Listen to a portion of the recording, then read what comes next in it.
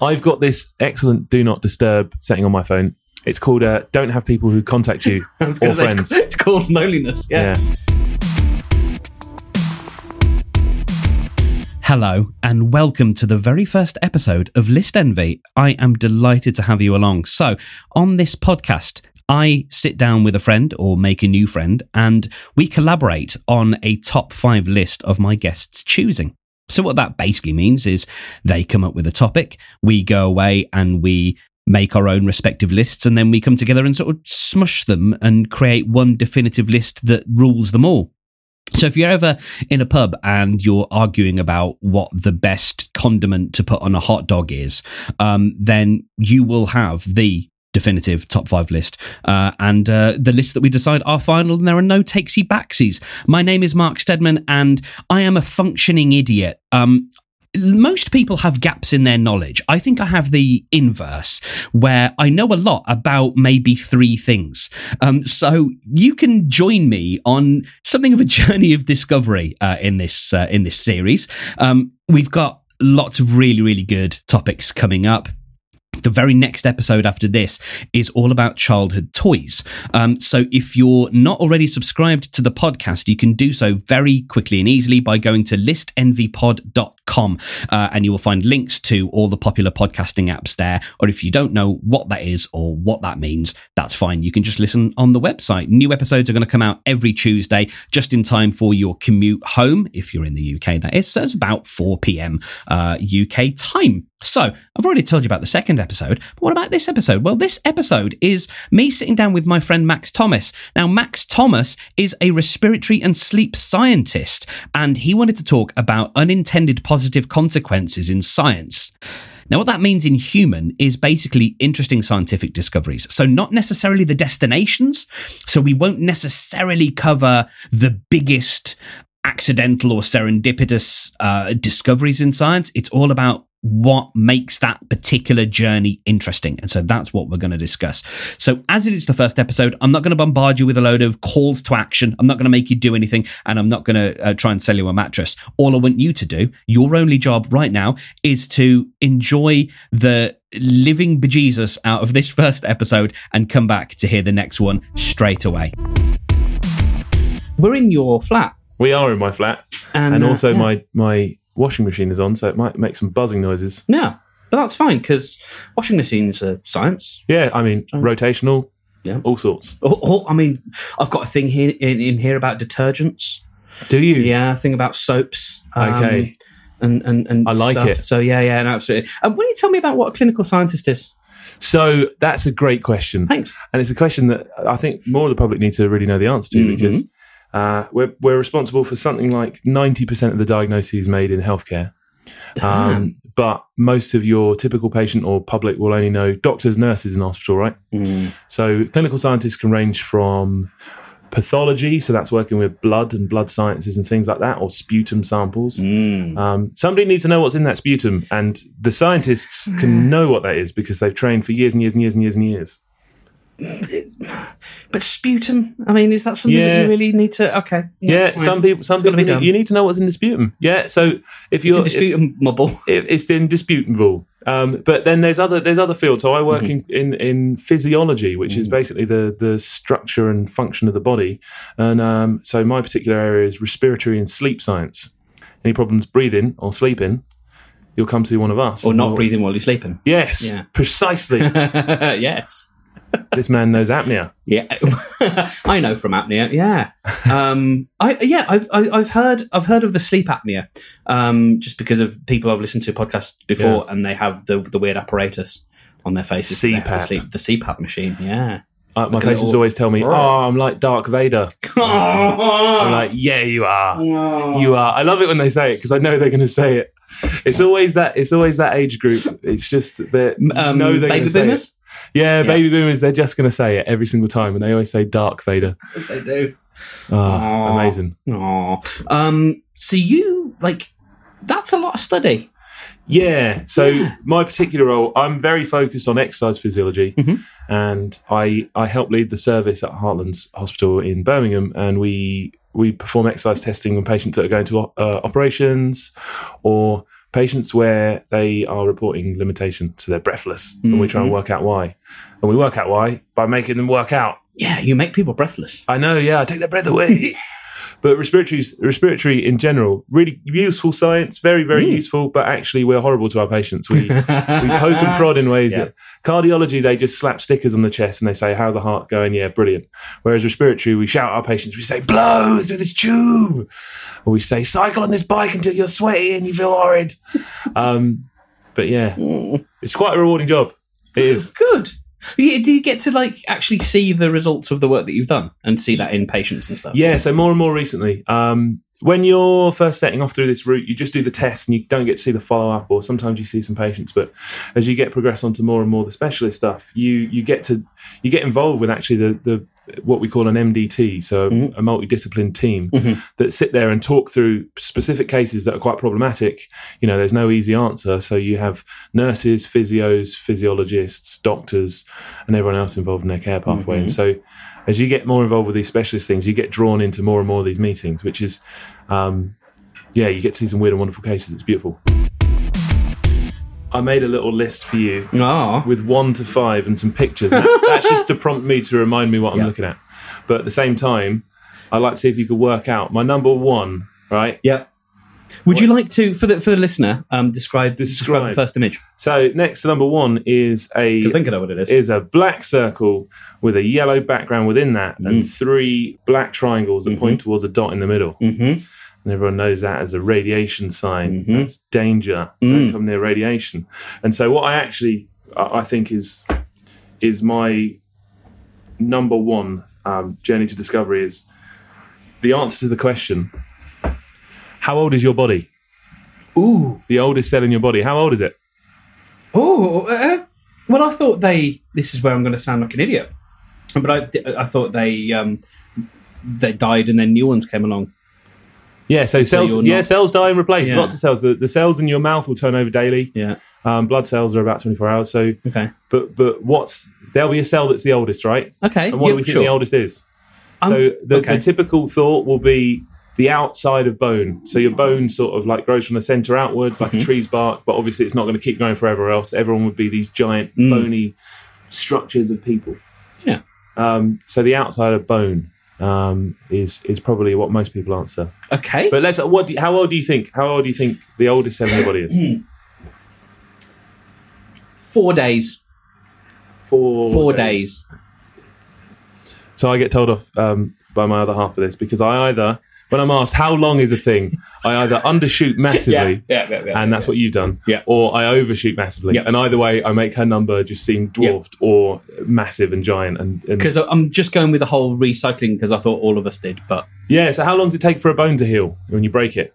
Oh, okay, yeah, that's a fair point. Think about that, if it's a bad break and the particular things can take months. Yeah, months and months and months. Yeah, okay. And so actually, nervous tissues are one that you kind of break a nerve or something like that, and paralysis can last for a lifetime in some people. It depends on which nerve you break.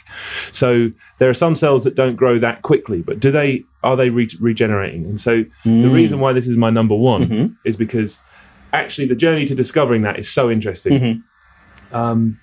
The answer, which I feel I should give at the start, is that there are cells in your body that are there from when you're born, and they will never regenerate. And if you lose them, you die. And those tend to be in the deepest part of your brainstem. So, brain damage to the central region of the brain, it's just impossible to recover from in some areas. Ugh. So, the cells that control some automatic functions you have deep within the core of you. Ugh. But how do we know that? How can we be sure of that? You can't just take that cell out and be like, well, it looks about, how old are you now? Yeah, it looks about 36 years old. 36 years old, yeah. Plus 9 months. Yeah. Plus 9 months, there you go, yeah. To that degree of accuracy. But because of nuclear stuff, very unspecific. Yeah. What they found is, so you can carbon date materials. And what we get with that is an accurate sort of measure of the age of that substance. Yes. And you'll know that from fossils. You get your millions and millions of years because the half-life is so long. But actually, carbon's used in all sorts of tissues and natural things. It's in the atmosphere. It then gets into the soil. The nutrients in the soil are then taken up by plants. It's made into the structures. The animals eat those plants. They make structures from that. We eat those animals. And actually, It's the circle of life, and it moves. the circle of life, for the Lion King fans out there. But you can monitor the levels of an isotope called carbon-14. And now this form of carbon only exists as a result of nuclear testing. Only results of nuclear weapons testing, I should say. Okay. So the uses of nuclear devices around the 50s and 60s, developing that technology, caused an increase in the levels of carbon-14 in the atmosphere. And then they've stopped so much of that testing, and there's not actually been many nuclear bombs fired off since. So those levels are sort of slowly trickling down. But they've been monitored over the years. And it's remarkable how closely the atmospheric levels transfer to the tissue levels from when you eat one of the plants that's had that carbon-14 in it. So from that, you can get a year, so probably not to the day, but a very much to the year estimate of how old something is, based on the fact that we tested bombs back in the 50s and 60s. And the scientist that had written an article about this was saying she was actually a bit upset that the world of nuclear armament didn't sort of continue at least a little bit, because she wanted to keep studying tissues. Let's keep the US and Russia at war for just a little bit longer, so that we can. Yeah, come on. There's I want to know how old this nuke's ball is. Yeah. Yes. Okay, so that is an interesting journey. Radiation and radioactivity figured quite heavily in the list that I was building. Yeah, okay. So I've got a few, and I tend to I like to try and pick things that kind of go well with what you've just picked. And so this isn't my number one just yet. So my number theming one, it? I am theming it. Oh, good. Oh, I'm totally theming it, because we'll figure out the order later. And yes, so I'm going to go with the German physicist Wilhelm Röntgen, who was working on a working with a cathode ray tube in 1895, and he found that a nearby screen was glowing in a dark room, and when the tube was on, and so he stuck his hand in front of it, which is okay. It feels ill-advised. I wouldn't do that. But then I now know what radiation is, so maybe, yeah. I feel like we're discovering the X-ray. Is that what we're doing? That's what we're doing, Max. So that's why is the cat out of the No, bag? it's all right. The cat's fine. The cat's where it is. So yeah, he stuck his hand through the thing, and he saw that you could see his bones in the screen. He replaced the tube with a photogenic plate so they could capture the image. And then in 1966, so that's when he invented the X-ray. But I think where the story continues to get interesting is get very dark. Yeah. So in 1896, doctors then started chronicling things like hair loss and lots of other very unpleasant ailments that were a result of them freely playing around with X-raying things. Nonetheless, though, an interesting journey, and no, I don't know about serendipitous. Serendipitous isn't the right word, and I know we're slightly building different lists, but along the same kind of journey, I think a very worthwhile one, if one that was slightly full. Eventually, a lot of the history of radiation, radium, and X-ray discovery was pretty nasty. I think he did he not take lots of images of his nurse's hand, and that's when they discovered that perhaps it was not necessarily an ideal thing to be doing because of the disparity between her right and left hand and the radiation, the decay, poisoning she was getting. Yeah, bad times. Radiation's spooky, man. Yeah, I mean spooky, absolutely. Properly scary. Watching Chernobyl spooked me out. Good Lord. Yeah, that's some drama. But no, it's absolutely fascinating. What's number 2? What have you got? Describe the image? Describe the image. What do you see there? It's a blue diamond. Yeah, I'll take this one. Yeah. It's a blue diamond. It's a blue diamond. It's a blue diamond, man. I'm trying to not look at the other ones. I don't want to spoil the fun. I don't know what a blue diamond symbolises. What? Okay. No guesses at all. No. Okay. So I've made themes throughout my own. So the first one I just put as fortuitous outcome from actually probably warmongering, really. But this is more like accidental and fortuitous, and then we're going to keep going down the accidental along with self-experimentation. We've got a bit of that as well. This one, self-experimentation is super interesting because those people are fucking nuts. Yeah. Are you okay with swearing? I didn't ask. Oh, okay, good. Family friendly. So accidental but fortuitous. The blue diamond, what does it mean? Okay, so I'm going to turn over because I've got some good notes. So what do you know about drug discovery? I know a little bit about one specific bit of drug discovery and one specific drug. Okay. Because it's on my list. It's not number 5, but it's on there. It's okay. There's a few really interesting stories in drug discovery, but just talking about there's different types of drug discovery. So you either find out that a compound has an effect, sort of by chance. I think people find out that foxglove is a poison, but then eventually they find they can use that to sort of correct certain heart rhythms, because actually what it does as a poison is affect your heart. So they then chase the pathway there. But drug discovery in a sort of pharmaceutical environment is usually it involves mapping out all of the processes surrounding one sort of physiological process. Okay. So this example, they were looking at some of the proteins that affect muscle contraction, particularly the smooth muscles. So smooth muscles, you'll find them on organs, or you'll find them on the inside of your arteries. Right. Okay, and so contraction of the smooth muscle causes, depending on the area, blood pressure to go up or down, or So they were looking at a particular enzyme called PDE5, which I won't repeat that, but I'll just say it for anyone that knows where this story's going. They might be getting the clues already. But that one's involved with smooth muscle contraction. So what they've made is a drug that stops that enzyme having its effect. It stops that protein doing its thing and making muscles go tight. And the aim is to try and make heart pain or angina go away. I think I know where you're going. Yeah.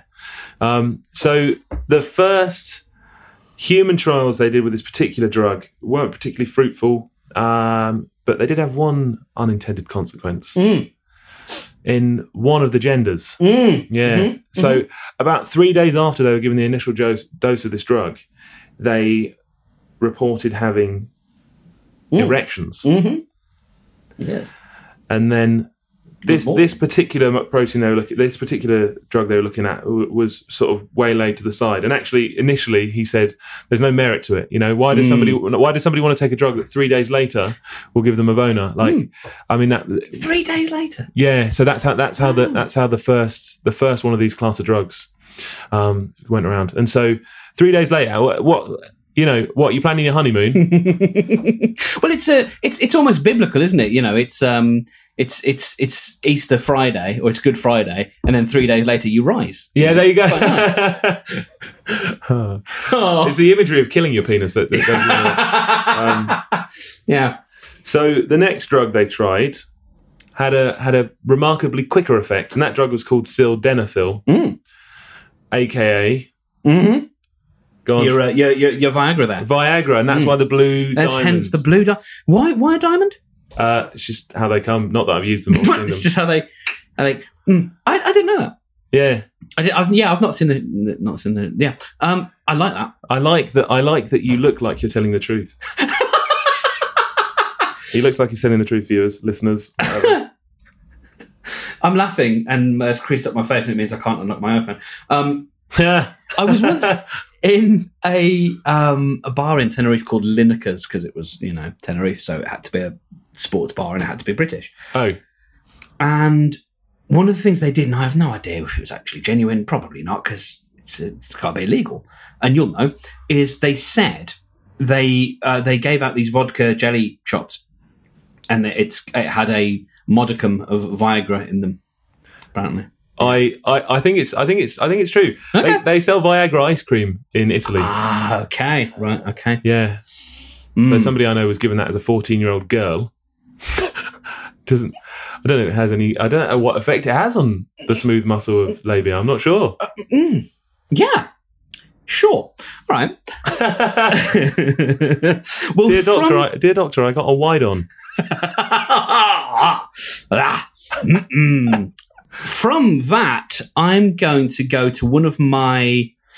I'm not going to I'm not going to mention it because it's probably not going to make the top 5 because it doesn't make my top 5. But I did want to make mention of LSD. The lysergic acid dithalamide there, or dethalamide. Albert Hoffman messed around with some lysergic acid and then ate some or drank some. He accidentally ingested it. I couldn't find more information other than he accidentally ingested it. He did not accidentally ingest it. He did it on purpose. This is my number 4. Oh shit, dog! Right, well, I tell you what, I'm going to park that, and we'll come back to that then. So, actually, no, go on. You tell me all about that. So, because you've got more information. I've got more information. Do you know what the day of discovery is called? No, sir. The day of discovery of that particular drug is called Bicycle Day. It was named later on, actually, much, much later on than when it was discovered in 1943. But they call it Bicycle Day because Albert Hoffman, he was a Swiss chemist, and working in a lab there, he found this drug, and he took a micro dose the first time. So he was the first microdoser. So it was a micro dose that he got on his finger accidentally. Oh, wow. But Bicycle Day was not an accident. He did that on purpose to himself. Yeah. But yeah, he said it was a non-unpleasant, which is a strange way of wording it. Yes, not an unpleasant experience. So I have a quote from the man himself. As I lay in dazed condition with my eyes closed, there surged upon me an uninterrupted stream of fantastic images of extraordinary plasticity and vividness, and accompanied by an intense kaleidoscopic-like play of colours. Wow. Just imagine that man's pillow talk. Yeah. Have you ever seen the television show Mad Men? I've seen bits. It's about like advertising, isn't it? Yeah. Well, there's a bit, and because of the period it's set in, there is a scene early on in one of the first few seasons where a couple of the characters take LSD. And it's one of my favourite ever depictions of drug taking because it skirts the line of sort of whimsical, but also gives you a flavour of the thing. So there's a lovely moment where one of the main characters, I think it's Roger Sterling, walks over to a bottle of some kind of expensive liquor and pops the cork on it, and music comes out of the bottle. And then he pops the cork back on, and the music stops, and does it a couple of times. And obviously, it's just him hearing it, and there's just this little look at his face of, and then he puts it, and it's just lovely. There's no like they don't go into psychedelic colours. The vision doesn't go all weird. Like it's just played that way, and I think it's really, really cool. So I like that a lot. I've never done it. I'm not sure if I should ask you if you have. I don't know if that's an okay thing to ask. I haven't. I'm interested in the benefit of hallucinogenics actually, because there's quite a lot of, if you ask Professor Nutt, he absolutely loves the idea of getting off the or nut, I suppose. He who's Professor Nutt? Professor David Nutt. He's quite the. I think he's a bit popular on the TV these days. Okay, he's a massive proponent of use of drugs for discoveries in things like, I don't know, psychological health and things like that. But particularly magic mushrooms. Okay. So the active ingredient in that is apparently quite good for dealing with depression and coping things. It causes sort of plasticity in areas of the brain. So plasticity is adaptation or changing. So I should say changing shape.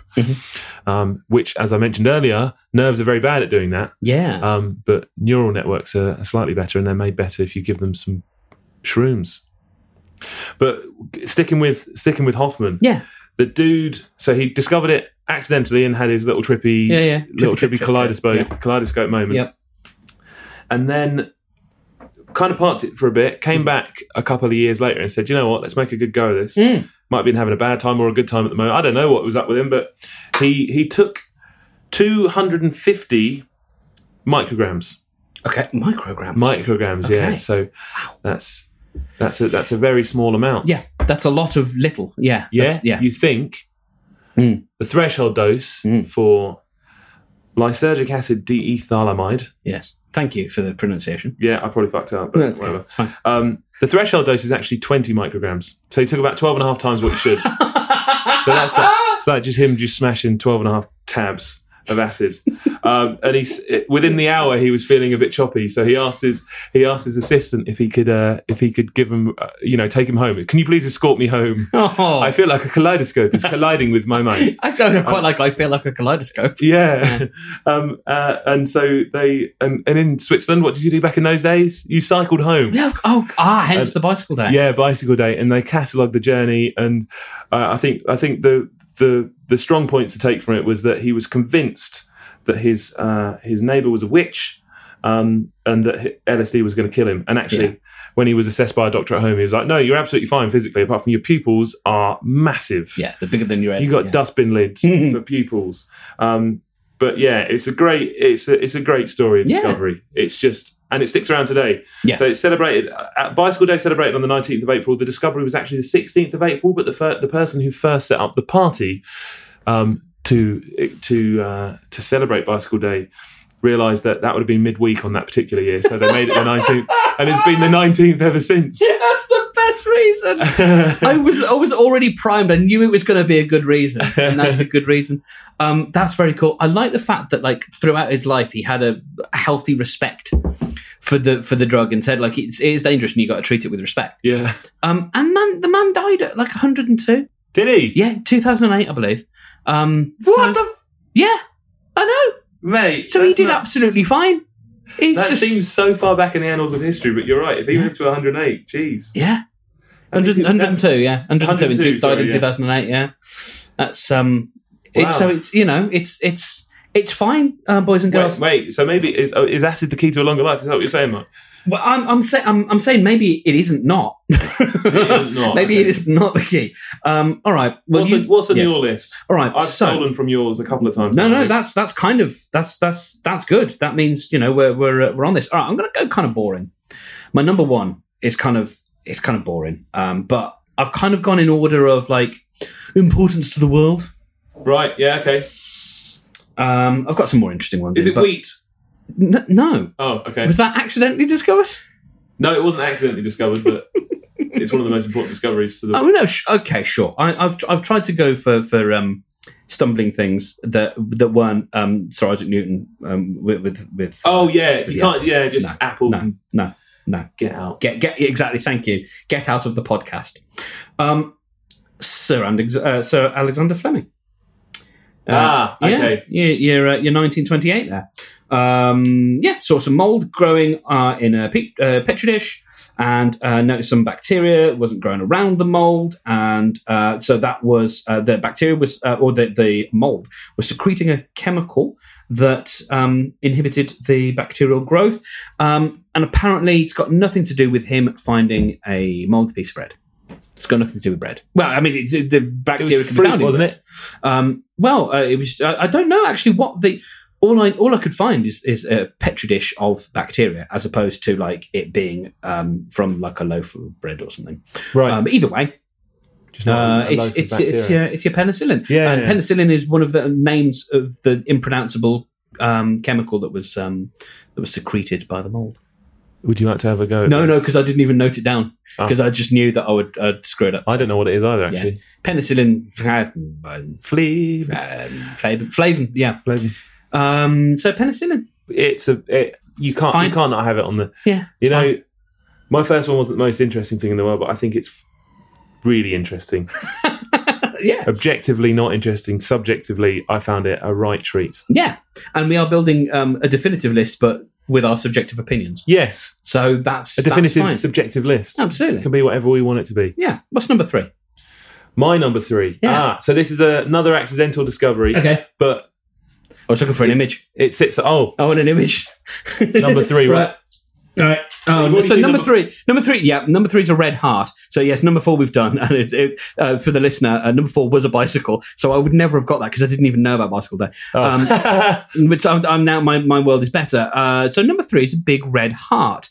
I'm going to guess. I mean, we're not building exactly the same list, but I'm going to go something pacemaker adjacent. Pacemaker. So I could make it pacemaker adjacent. Please, because it involves, no. Because it involves be true to your list. Leads and the heart. Oh, leads, as in the cables, not cables, not like leads. Yeah, leads. No, not the Otley Run. So what am I talking about here? I'm talking about a journey of self-discovery. Mm-hmm. Ooh. And when I say self-discovery, because that's where I was. Self-experimentation. Yeah, because the self-experimentation thing was where I was going with LSD. So excellent. Yeah. More. I mean, the most interesting discoveries are when people have gone, well, I'll fucking try it on me because I'm so confident. And I'm quite interested to find out how many cases there are where people have done that and absolutely flapped it. Because you only you only hear about the ones where they're like, I made this discovery. Oh, God, there must be like double, if not triple that number that are just dead somewhere. Just hubristic scientists. Yeah, like imagine being the guy that invented like acid 0.2 and then took 12.5 times a dose and just turned inside out. He was on a moped instead of a bike. People just came in there and like, whoa. Okay. The world of scientific discovery is paved with hubris. Is that what it is? Hubris. That's what it is. Well, this guy, he went in through the femoris rather than the humerus. So Werner Forssmann was he's fresh out of medical school in 1929. Sorry, that time fresh out of medical school. He's just fresh out. Being very silly. I'm just fresh. He's just fresh out, and actually. Today was the day when New Doctor started, actually. Oh, right. Yeah, so the New Doctor start in the hospital. It's they previously referred to as Black Wednesday. Bam-a-lam. Because there's an unprecedented amount of deaths per year. Oh, because the new doctors are coming in. Oh, man. And they're not very well practiced. But that's all changed now. Ish. I still wouldn't.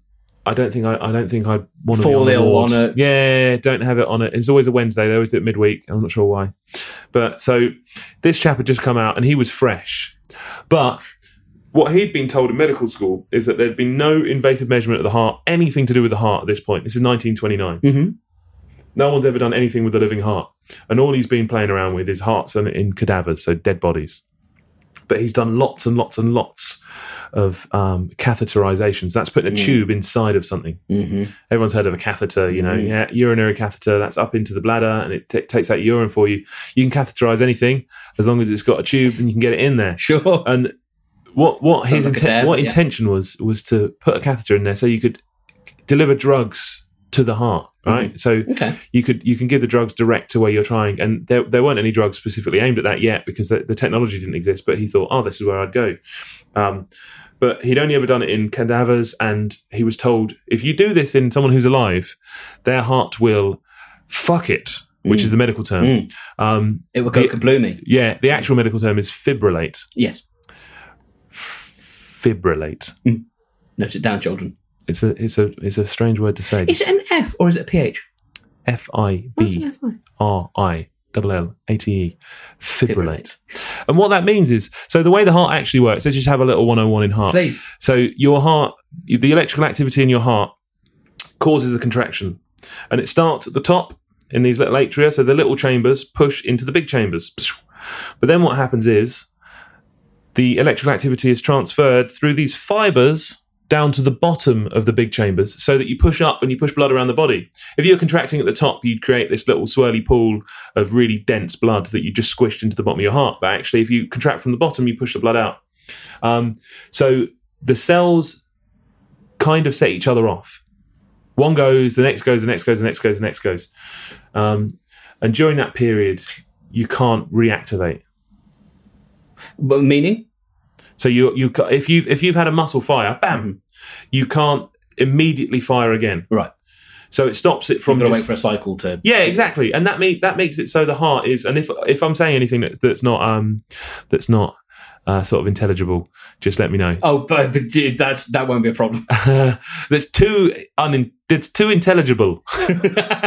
Yes, it's if anything, it's too intelligible. Yes. If it's inaccessible, that's the word I was looking for. Yeah, but I can't find it. Just tell me if it's inaccessible. So the cells that are next to each other, the muscle cells in the heart that are next to each other, they set each other off. And it's supposed to happen in this way, in which once you've been set off, you relax for a period of time so that you can't just be set off and go again. And it makes sure the contraction's smooth. So you squeeze from the top, squeeze from the bottom, squeeze from the top, squeeze from the bottom. Boom, boom, boom, boom. Lub-dub, lub-dub. In fibrillation, it's where the synchrony's kind of gone out a bit. you've got one cell that's decided, hey, I'm going now, boom. And on the other side of the heart, another cell's going at the same time, and they're refractory, and then suddenly the whole heart's fibrillating. Fibrillating is just essentially purposeless shaking. So the muscles are going blah, blah, blah, blah, and your blood pumping around the body goes to nothing. So when you're told that this is what's going to occur in the 1920s or early 30s, you should probably believe that's pretty serious. In fact, that's dead time. Here we've got defibrillators that you stick on your chest and they say, give a shock now. Boom. You got it. You but back then, like clear. But you don't have that back in the 20s. So this chap, he was struggling to find anyone that was willing to have this procedure done. So guess what he did? He stuck it in his own leg, so in his femoral vein, pushed it up into the catheter, the artery, or into his heart, as he'd done with these cadavers before. And then he walked down to the X-ray department and said, hey, mate, take a picture of this. I reckon it's in my heart. And I imagine that bloke went, what are you saying? Yeah.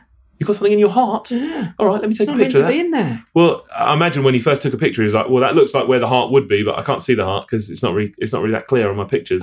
It's the 20s. Because it's the 20s. Yeah, but they would have been able to see something interesting, and it would have looked like a big metal thing in the centre of his chest, and he would have been nearabouts. So that dude invented the ability to put a tube into the heart, catheterization of the heart. And that allowed for the loads of discoveries down the line. Yeah, it did. Loads of discoveries down the line. Wow. Well, that kind of eclipses my one about the pacemaker, because you don't get to pacemaker without, because the first pacemakers the first pacemaker was inserted up a dog, and so you don't get that without him going to his fella and saying, listen, mate, I've just put a bunch of shit up my heart. Take a photo and make sure it's there. So yeah, that's cool. All right, I'm gonna go for medicine again for my number 2, and it's another one. It's not boring. I don't mean boring because I don't want to be disrespectful to anyone who needs this, but it's not sexy. Okay. But prostate exams. I said it's not sexy. So we've got Doctors Minkowski and von Mering taking a pancreas out of a healthy dog in the late 20th century. No, 19th century, I believe. That's the 1800s, listeners. Yep. Thank you. I didn't know that for ages. No, I know. It's a silly system. And they found that flies were swarming around the wee because it had a bunch of sugar in it, and then they didn't actually, these two doctors didn't make this crucial discovery. It was made in 1922 by a team in Toronto who isolated the pancreatic secretion that filtered out the sugar in, not in that particular dog's wee, but in one's urine. And so they found that in that solution and called it insulin, and they got the Nobel Prize for it. But it was it was Doctors von Mering and Minkowski in, I think, 1869 that decided they'd hack a dog up and see what happened to the flies. I think they gave a dog diabetes. Okay, that's literally what they did. They took away his pancreas, kept him alive, and gave him diabetes. Science is brilliant, but it's also it's mean. The methods to get there. Yeah, clinical science, I have to shout at people, but research science, you have to do things to animals in a very controlled manner that usually mean excising the organ that you're testing. What? Excising meaning? Removing. Sorry. Okay. Yeah, no, it's fine. Excision is a very clinical term because it doesn't sound. I mean, you're a clinician. So. It doesn't sound too terrible to someone to have something excised. But if I told you I was going to excise your testicle, you'd probably be like, "What?" Yeah. Yes. No, I need that. Okay. So insulin, fine. Well, what is your number 5 then? So number 5 was depicted by, was it? I'm such an idiot. It looks like a meat tap. Yeah. Is it a kidney or is it a liver? Or is it neither? It's neither of those things you said. Oh, okay. But I suppose, it's kidney shaped. Yeah. It's an organ. Okay, yeah, fine. All right, I don't feel too idiotic. It's an organ. This is where our beer will end up after we first swallow. Ah, lovely. Okay. After we first swallow. Yeah. Okay. So I'm not talking about in the immediate moments as it's going down the esophagus. No, indeed. Where does the esophagus end? Where does the esophagus end and dreaming begin? I'm delaying because it's been a long time since I've done biology and I didn't pay attention. Your stomach. Oh, yeah. I mean, sure, that seemed too easy. Sometimes the easy answer is the right answer. But you'll notice... But you'll notice there's a little dot with a circle. There's a little dot with a circle. Yeah. So the little dot with a circle is, as I should say, an ulcer. So stomach ulcers. And this is a really interesting discovery because this is another one that is of self-experimentation. It's the balls on these people, the absolute confidence that what they're doing... The brass neck on them. Yeah, absolutely. That what they're doing is the appropriate next step. So this goes back to the 80s. Those two guys, Marshall and Warren. They eventually won the Nobel Prize for this discovery in 2005, which is a way long on. Yeah, bit of a time after. But they noticed at the time that peptic ulcers. So these are ulcers that can occur almost anywhere down your gas tract, but mostly around the stomach and the duodenum or duodenum, depends on how you want to say it. Yeah. I've only ever read the word. I've never heard anyone say it, so that's the first time I've said it out loud. I feel like the second way you said it is probably the correct way that an English person would say it. Yeah, I think I might have... We tend to have more syllables. Duodenum. I think that's American. That must be an American. Yeah. I think I heard that on like Family Guy. Yeah. My duodenum. But so... They found that this used to kill a lot of people, actually, stomach ulcers. And we see it now as a bit of a fucking annoyance, really. Yeah. Everyone's like, I've got another ulcer. I'll just take some Gaviscon and it'll be sorted. Happy days. But back then it used to kill people. It used to kill people a lot, especially young men. So what they were doing was finding these men that had these ulcers and they were just looking for anything that might give them the answer. And they isolated this little bacteria, something called H. pylori, Helicobacter pylori. Okay. And they isolated this and they found that it was positive in all these men that had stomach ulcers. And so their hypothesis was, well, this is causing the disease. We think this is causing the disease. But you can't just say that something is giving the effect. Well, actually, it doesn't have to be the cause. It could be a result of having ulcers. Might I suggest it was perhaps correlation without causation? There you go. That was correlation without causation. And they needed to prove causation. Yeah. No animal models work. We've already talked about science and animals. You need to find a good animal model to test things in a very controlled manner. You can't control a human out in the wild because they do stupid things and they don't tell you about it. Yeah. You have patients that you're like, are you still smoking? And they're like, no. I'm like, well, I can see the fags hanging out your pocket and you smell like you're smoking. Which now. Yeah. You, that cigarette lit in your hand. I can see it. You're not smoking? No, not at all. No. Dr. House taught me that all patients lie.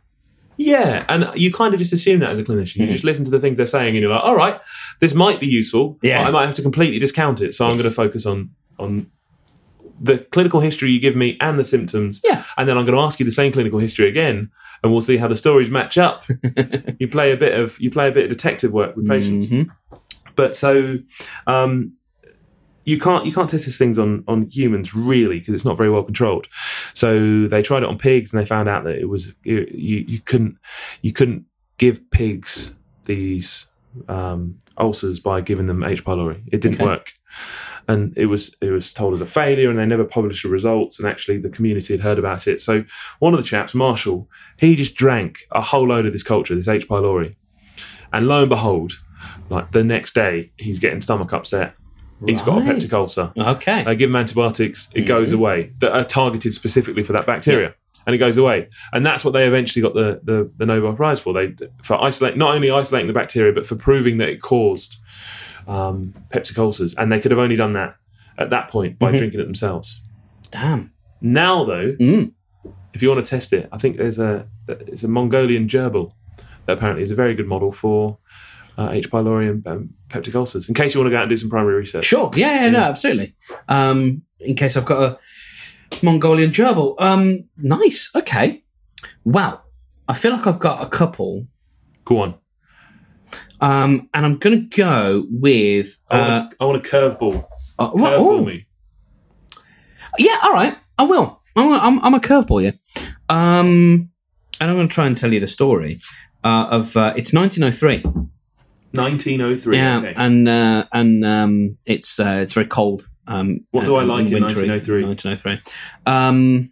Well, there was a year later. There'd be an earthquake in Sweden. I know that just because there's a very good song called 1904 by a Swedish musician that I like. Oh, an earthquake in Sweden.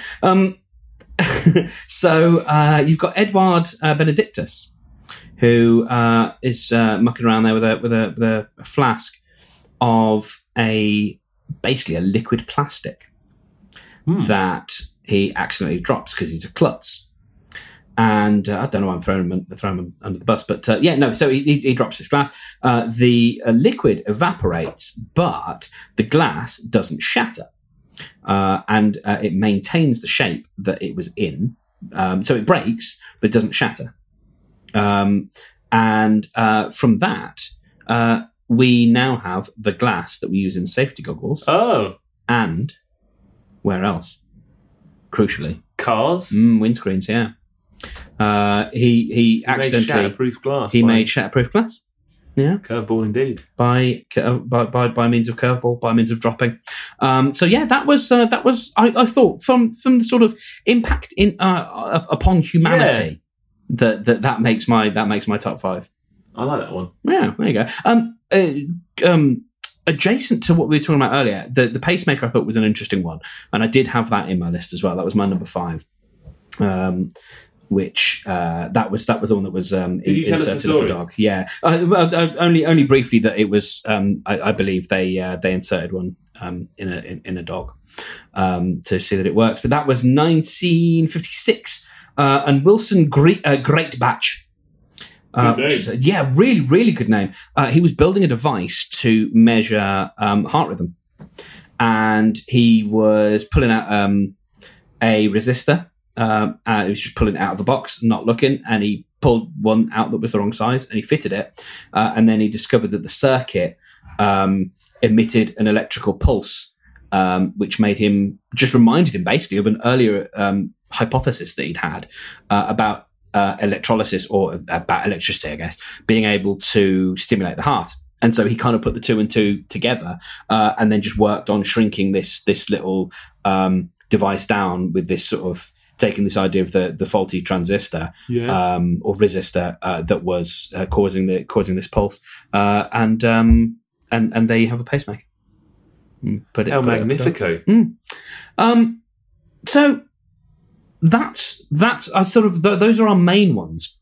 What do we have to work out? We have to work out the top 5 out of the sort of 8 or 9 things.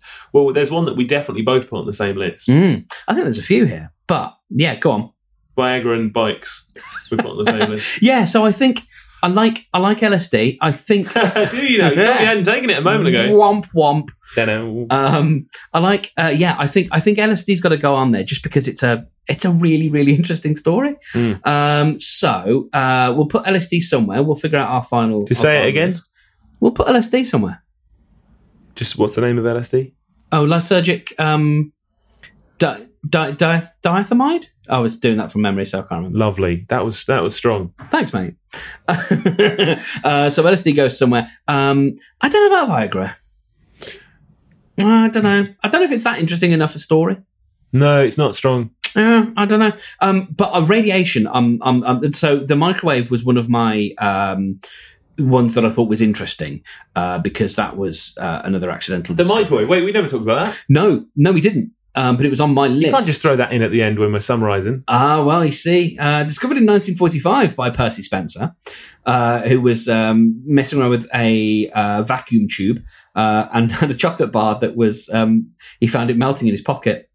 Wow. And, hold up a second. So he was microwaving himself? Yeah. Did he not experience that in his hands? Apparently not. Well, no. So he started pointing his tube at a bunch of other stuff. And found that they were getting cooked through the microwave. Man, Radiation, even if it's not like, nuclear radiation, it's just terrifying. Yeah, it is. It you really can't is. see it. You don't know what the fuck it's doing. It's not just that you can't see it, but you can't see it, and it's like really, really severely deadly. And not just deadly, but gruesome. The first microwave weighed 340 kilograms. And do you know what the first desktop microwave or tabletop microwave sold for? This is in... So yeah, we'll do it in the money back then, which was in 1965. Oh, okay. I'm going to do this thing that we talked about earlier by low volume or high volume. Okay, I'm going to say back then this was a $2,000 item. Mm-hmm. Now it's really interesting that you say that, because by today's standard, by today's money, it is closer to a $4,000 item. So you've got the right philosophical ballpark. Okay. It was $300 in 1965, which is spooky money if you actually think about it. Yeah, absolutely. Which was 3 point large, 3 point big number in today's money. That was as of 2017. Anyway, so that was the microwave. Little story there. But I think radiation in general, I reckon that's number one. Yeah, but we shall see. All right, but so it was the unknown danger. Yeah. So these ones where they are told that there's an absolute risk of death. Yes. Or you definitely will get a disease. Yes. And then they do it anyway because they want to discover, because they have that desire to learn. I feel that pushes it up the ranks more than finding out that I gave my nurse radiation poisoning. Yeah. How much is it as a desire to learn versus a desire to be right? Ooh. And desire for it to be known that you're right. Can you take the two apart? Ooh. In certain individuals, I don't think you can. Sure. Okay. Yeah. They want to be right. They want to be known to be right, and part of that is the journey of discovery. Oh yeah, you've got to take the discovery. But yes, I think it's about like doctors and things. Like doctors aren't inherently good people. They're not going into medicine because they want to help people. They're going in because they're like, how does that bit work? I want to figure out how that thing works. That's my theory anyway. It's pretty cynical. I like it. It's a job like any other job. I think I think people go in because they're like, what is that? What happens if I take that out? There's a massive mix mash of people. You meet people at the hospital. There's a few doctors that I don't know how these people ended up in medicine, because they're the most misanthropic people. They hate people. What do they think medicine was going to involve? I feel like I don't want to strong arm you here. You can try. I feel like penicillin has got to go in there, because yes. So let's get what makes the top 5 thing. There's it's journey to discovery. Yeah, we're talking about the journey. We're talking about the journey. Is it an interesting enough journey? So the discovery itself is a sexy, fine little bacterial wall-destroying, beautiful weapon of mass destruction against microorganisms. But is the journey itself? Is it that interesting? I mean, turning around and seeing that a thing wasn't growing. You have to put two and two together. No, I like where you're going with this. So if it does go in, it goes at most 5. Yeah. Okay. Now, so let's see if it gets knocked out by the rest of our choices. When you were talking about radiation, you had a specific example. Yeah. So either the discovery of the X-ray, as you put it, yeah, the guy noticed that actually there was a patch missing from this thing, or my discovery, the one I proposed, the discovery of how old the body is. So the carbon dating, and is that anything to do with half-life? Yeah, so in this sense, no. Half-life is you carbon date, yes, and you use the half-life of carbon to know how old things are, because carbon will degrade at a certain rate. Yeah. But that's thousands and thousands and thousands of years. Yes, yeah. What we're looking at is concentrations of a specific isotope type of carbon within tissues. Right. And you can use that to correlate with the data from atmospheric carbon levels to give you an accurate dating of tissues. Wow. Okay. I'm not happy putting radiation in as an item. I think we've got to have both. So you also had stomach things. And heart things. Yeah, I would like to just say self-experimentation. Yeah. Stick it in. Just stick it in. Just give that the 2. Yeah. Okay. Is that... Okay, yeah, no, you know what? Because I was going to say, is it too close to LSD? But because of that being the same thing, but the LSD story in itself, I think, is so interesting. Bicycles. All right, so I think the sheer balls on self-experimentation, I feel like puts it up at number 1. Yeah, okay, I'll give you that. I've got LSD as number 2. I've got carbon dating as number 3. X-rays as number 4. How are you feeling so far about this? Good. You feeling? Yeah, you consented to this list. I think we both agreed that Viagra is a fun one, but it's not really a top 5. Yeah, and I think it's more fun for the boying aspect as opposed to... If it wasn't about dicks, would it be that interesting? You know what I mean? Yeah, no, exactly. Can I throw a curveball in? Can I throw one in? This is what I wanted earlier. Give me a curveball. Previously been unmentioned. Wow! Do it! So there's a compound found in the bark of the quina tree. Ah, okay. Legend has it that a man from the Andes drank some of he drank from a pool that had some of this sap that had seeped into it, and it cured up all of his malaria. And so he wandered back into the village and was like, "Yeah, this stuff's the bee's knees." And in the 1600s, missionaries, Jesuit missionaries, I believe, heard this. Apparently, it's not that well documented, so we don't know how true it is, but that is the legend. So that's how we come to understand the anti-malarial properties of quinine. I nearly said quinoa of quinine. Quinine, which we now put in tonic water. Yeah, so that's there's a really interesting story here. If we've still got time, I can just ad lib. So a famously known drink is the gin and tonic. Yes. Yeah. So we went on this lovely gin tasting day, and the guy gave us the old history of gin, and particularly around. So quinine, it's in the bark of this tree, right? Mm-hmm. And so they used to make essentially a bark broth when they were traveling North Africa during all the wars. England's been all over the place. Let's be honest. We've just been everywhere, and we've done all our things. But in this particular region, they make a broth out of this stuff, and in order for this broth to be in any way palatable and editable and drinkable, you wouldn't be able to drink it. They had to mix their gin with it. Yes, and so. Back in those days, they used to put gin with their tonic so they could handle their tonic. And now these days, we've got lovely, tasty tonics that make our gin more palatable. It's just a nice little flip, isn't it? Yeah, it is, because tonic water's horrible and bitter and just nasty. Also, I just wanted to put on that point, the gin back then was like 70-something%. It was make you go blind strength. So, that if that was making it taste nice, how bad did this fucking bark juice taste? Absolutely. Now, I've got one big honourable mention, which we'll mention in a tick, because I don't think it has to make the 5. But what would you feel about quinine going in there? So my initial thought when you said, "Oh yeah, this man went and drunk from the bark of below a tree and then came back to the village and told everyone." Imagine nowadays someone comes back to you like, "I found this crystal that if you put it near your bed, it gets rid of your sleep apnea and gives you dreams and you can lucid dream." You wouldn't believe what they said. No. And that might stifle so many discoveries going forward. Yeah. But do I think...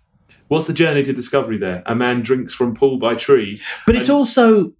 That could have remained unknown. Yeah. For so long. And I'm not an advocate for missionary service or that kind of thing, or colonialism, as I think, is... What's your position on missionary? Favourable. But I don't know, I think, were it not for some people coming and doing what they thought was the Lord's work or whatever, the Lord, exactly, praise him, do we end up with an anti-malarial drug? You had done so well to sell it to me up until you mentioned the Lord. Yeah. No. I know. I did a bad move there. I did bad science. Atheist in me. Oh, of course. Yeah, just on the principle. Get to fuck. Get your God no. Get your God out of my science. What's our actual list? Did we come up? So we're still looking for a number 5. So we've done 1 and A as... No, 1 is... 1 is self-experimentation. 2 is LSD. 3 is carbon dating. 4 is X-rays. Oh, and then 5, so self-experimentation. Yeah, I suppose we're missing a 5 now, actually. Yeah. So we haven't done heart stuff, and we talked about heart stuff. So we've got catheterization, and we've got the pacemaker. I let that be clumped in with the self-X. Okay, yeah, no, that makes sense. Yes, it does. It kind of fits in that category quite well, doesn't it? It does. He stuck the thing in his own fucking leg and heart. Yeah, absolutely. So that means we have a fight between Viagra and God, which seems like an appropriate fight. It does. And although Viagra can be used in a happy marriage, of course. Please drink responsibly.